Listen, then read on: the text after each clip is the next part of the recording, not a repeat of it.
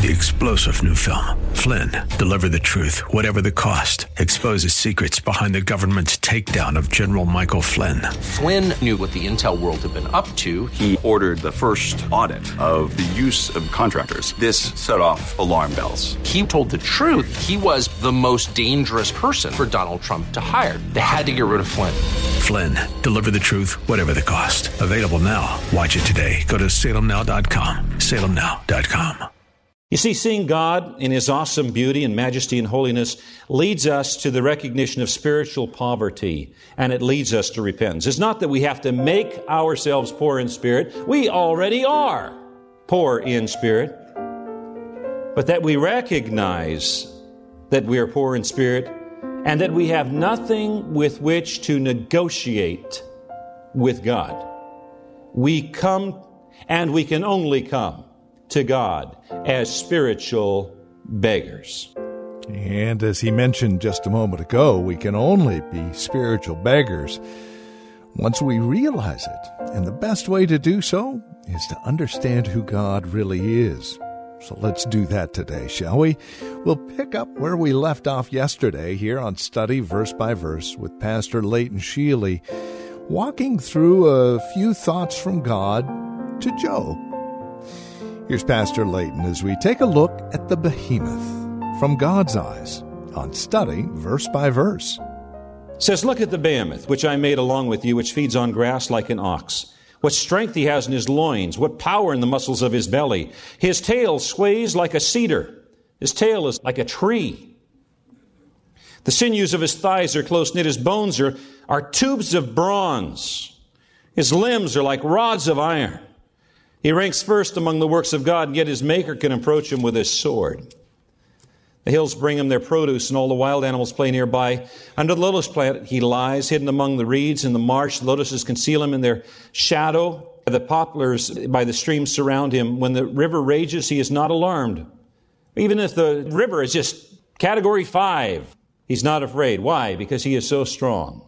He's so powerful. And then God says, can anyone capture him by the eye or trap him and pierce his nose? Can you take this, I'll call it a brontosaurus, and make it a pet?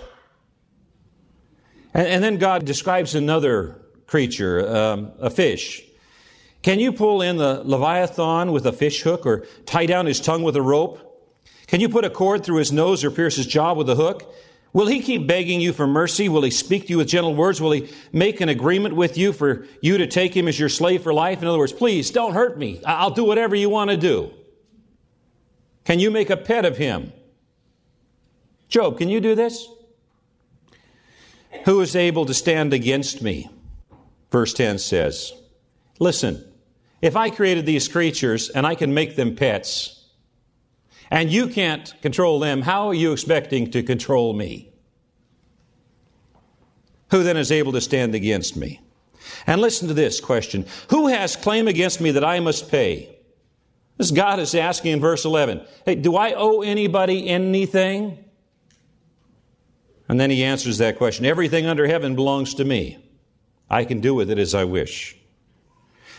But I'm not finished yet. And he goes on, I will not fail to speak of his limbs, the strength of his graceful form. Who could strip off his outer coat? Who would approach him with a bridle? Are you going to try to ride this thing? Who dares to open the doors of his mouth, ringed about with fearsome teeth?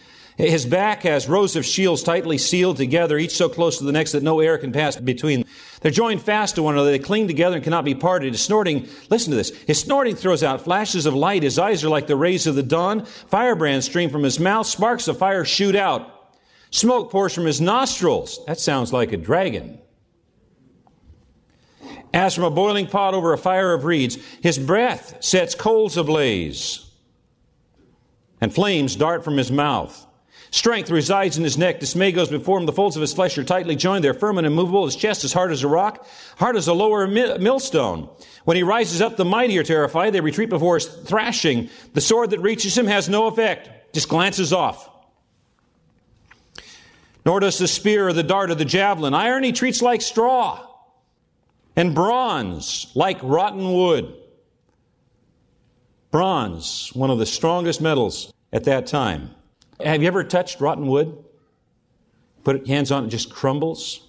Arrows do not make him flee. Sling stones are like chaff to him. The club to him is like a piece of straw. He laughs at the rattling of the lance. His undersides are jagged potsherds, leaving a trail in the mud like threshing sledge. He makes the depths churn like a boiling quadrant. This animal also swims.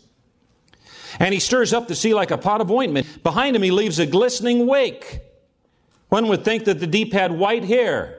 Yeah, it sort of describes the foam that's behind the propellers of a ship. A glistening wake. Nothing on earth is his equal, a creature without fear. And then Job replied to the Lord, I know you can do all things, and that no plan of yours can be thwarted. Now, I want to come back to what he says in the next couple of verses, but I want to digress for just a moment because I want us to understand something here. God was describing himself using the power of a creature with which Job was familiar. Now, today, these creatures are nearly, if not already, extinct. And today, with mankind's weapons and arsenals and so forth, their strength would not intimidate mankind as much as they did in the time of Job. How then can we understand this better? You know, these grand creatures that God uses as an illustration for Job are not the limit that describe in any fashion the power of God. We are more familiar with other descriptions. For instance, you're all familiar with the hydrogen bomb. Not the little atomic bomb. We're talking about the hydrogen bomb. We're all familiar with the power of the hydrogen bomb. Well, the Scripture says that all things were created by Him. That means God formed the sun that lights our days and heats our earth. And that sun produces the same amount of power as 100 billion hydrogen bombs. Every second. There's 1 second, there's 100 billion hydrogen bombs. In the next second, there's 100 billion hydrogen bombs. And our sun is not even large in the spectrum of the billions of stars that God has created and flung across the cosmos. The point is, God is awesome. God is great and greatly to be praised. The psalmist writes, when I consider your heavens and the work of your fingers, the moon and the stars, which you have set in place. What is man that you are mindful of him? God, you are awesome. Now, listen to this as Job receives these truths. After hearing God describe His power, Job said, listen to this, my ears had heard of you, but now my eyes have seen you. Therefore I despise myself and repent in dust and ashes. You know what he's saying? He said, you know, God, I really didn't know you. I thought I knew you. I had heard about you. I did not know you. But now that I have seen you, now that I have experienced you, I despise myself. Now, despise means to count as worthless. Yeah, before God and all of His strength and power and majesty and might and everything, who are we? I despise myself and repent in dust and ashes. And you know that repentance is the theme of the next verse that Jesus gives us in the Sermon on the Mount, verse 4 of chapter 5. He says, blessed are they that mourn over sin, for they shall be comforted.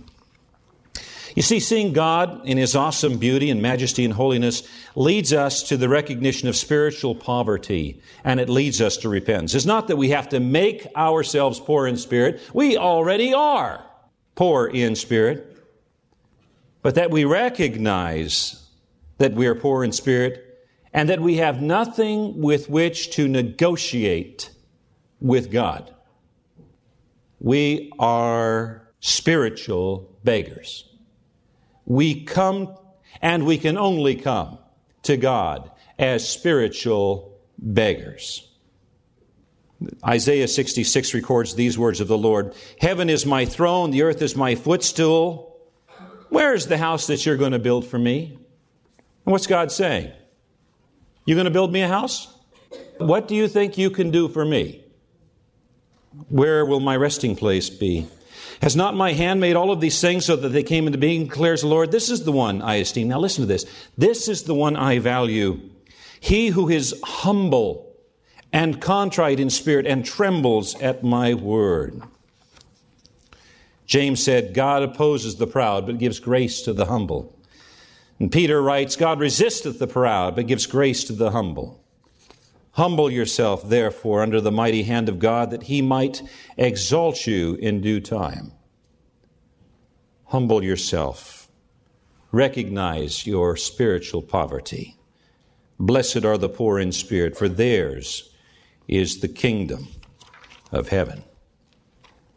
Humility is the first requirement. That's why Jesus mentions it first, because it is fundamental. There is no place in the kingdom of God for pride. It means taking Christ on his terms, not trying to negotiate a better deal.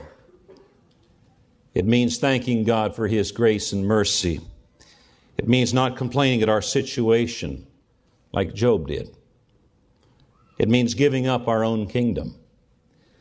Because it's only in giving up our own kingdom that we can receive the kingdom of heaven.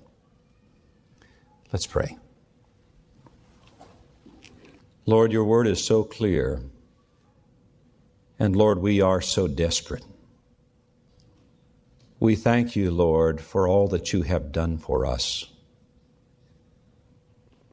We thank you, Lord, that you have provided for us a way of salvation through Jesus Christ, your only begotten Son, our Lord and Savior. We thank you, Lord, that your Holy Spirit has revealed this salvation to us. We thank you for paying the wages of our sin on Calvary's cross. Lord, we are poor in spirit, but we are great in riches because of what you have given to us. May it be that we go forth from this place this day and bring honor and glory to you. In Jesus' name we pray. Amen. And amen. Well, that will wrap up our look at Matthew chapter 5 and what it means to be poor in spirit. Now, next week, we'll go on to take a look at powerful and effective prayer and unity, not conformity. A marvelous week ahead. We trust you'll join us. In the meantime, be found in the Lord's house this Lord's Day, worshiping our great God and Savior, the Lord Jesus Christ. Information about study verse by verse and Church of the Highlands here in San Bruno can be found at our website, highlands.us. That's highlands.us. Have a great weekend. Until Monday, God bless.